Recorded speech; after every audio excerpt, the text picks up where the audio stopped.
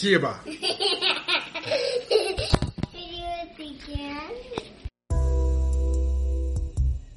Shalom, my friends. This is Alex Amchislavsky checking in from the south side of the East Eruv. I am so excited for the final episode. Thank you all for sticking till the end, or even if this is just your first episode, I hope you enjoy. We covered a lot of ground. We talked about 10 types of alcohol in the Torah, the propinatia and the Jewish innkeeper at the Krechma, Jews in Prohibition, Rav Papa, the holy brewmaster, whose cows drank beer. We talked about the history of alcohol in Israel and Babylon, and how they're making beer with etrogs now. We learned about the Reinheitsgebot and lactobacilli. We also learned about the dictator Stalin drinking too much on Purim, and how his death saved thousands of Jews. And we even learned about Jewish pirates like Moshe the Cohen. Right now, we're about to make a l'chaim. I'm drinking some Wild Ride from one of my favorite breweries, New Belgium. And boy, this has been a wild ride. We're going to be making the l'chaim today to accomplishment.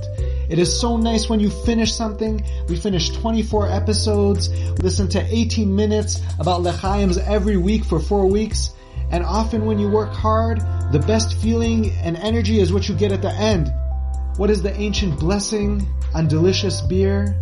Baruch atah Adonai, Eloheinu melech haolam, shehakol niyeh b'dvaro. Zusha l'chaim. L'chaim.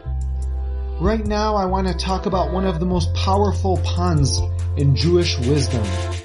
Rabbi Telushkin breaks this down beautifully, and he's one of my favorite rabbis, full of wisdom and love.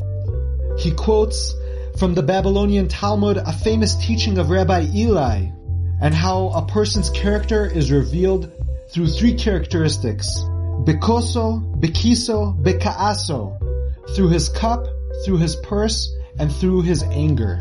Through his cup, bekoso, does the person drink in moderation, or are they a drunk?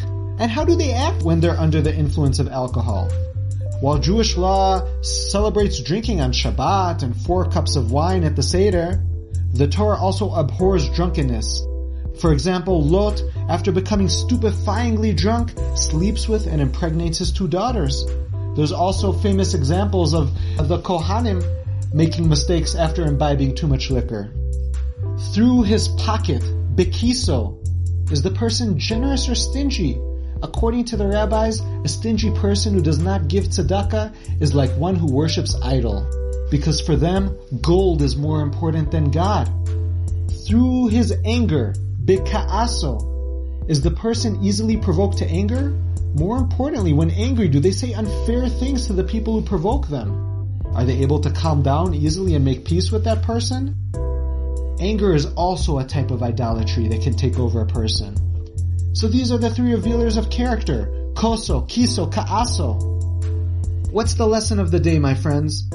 It depends on what kind of person you are. Do you get angry easily?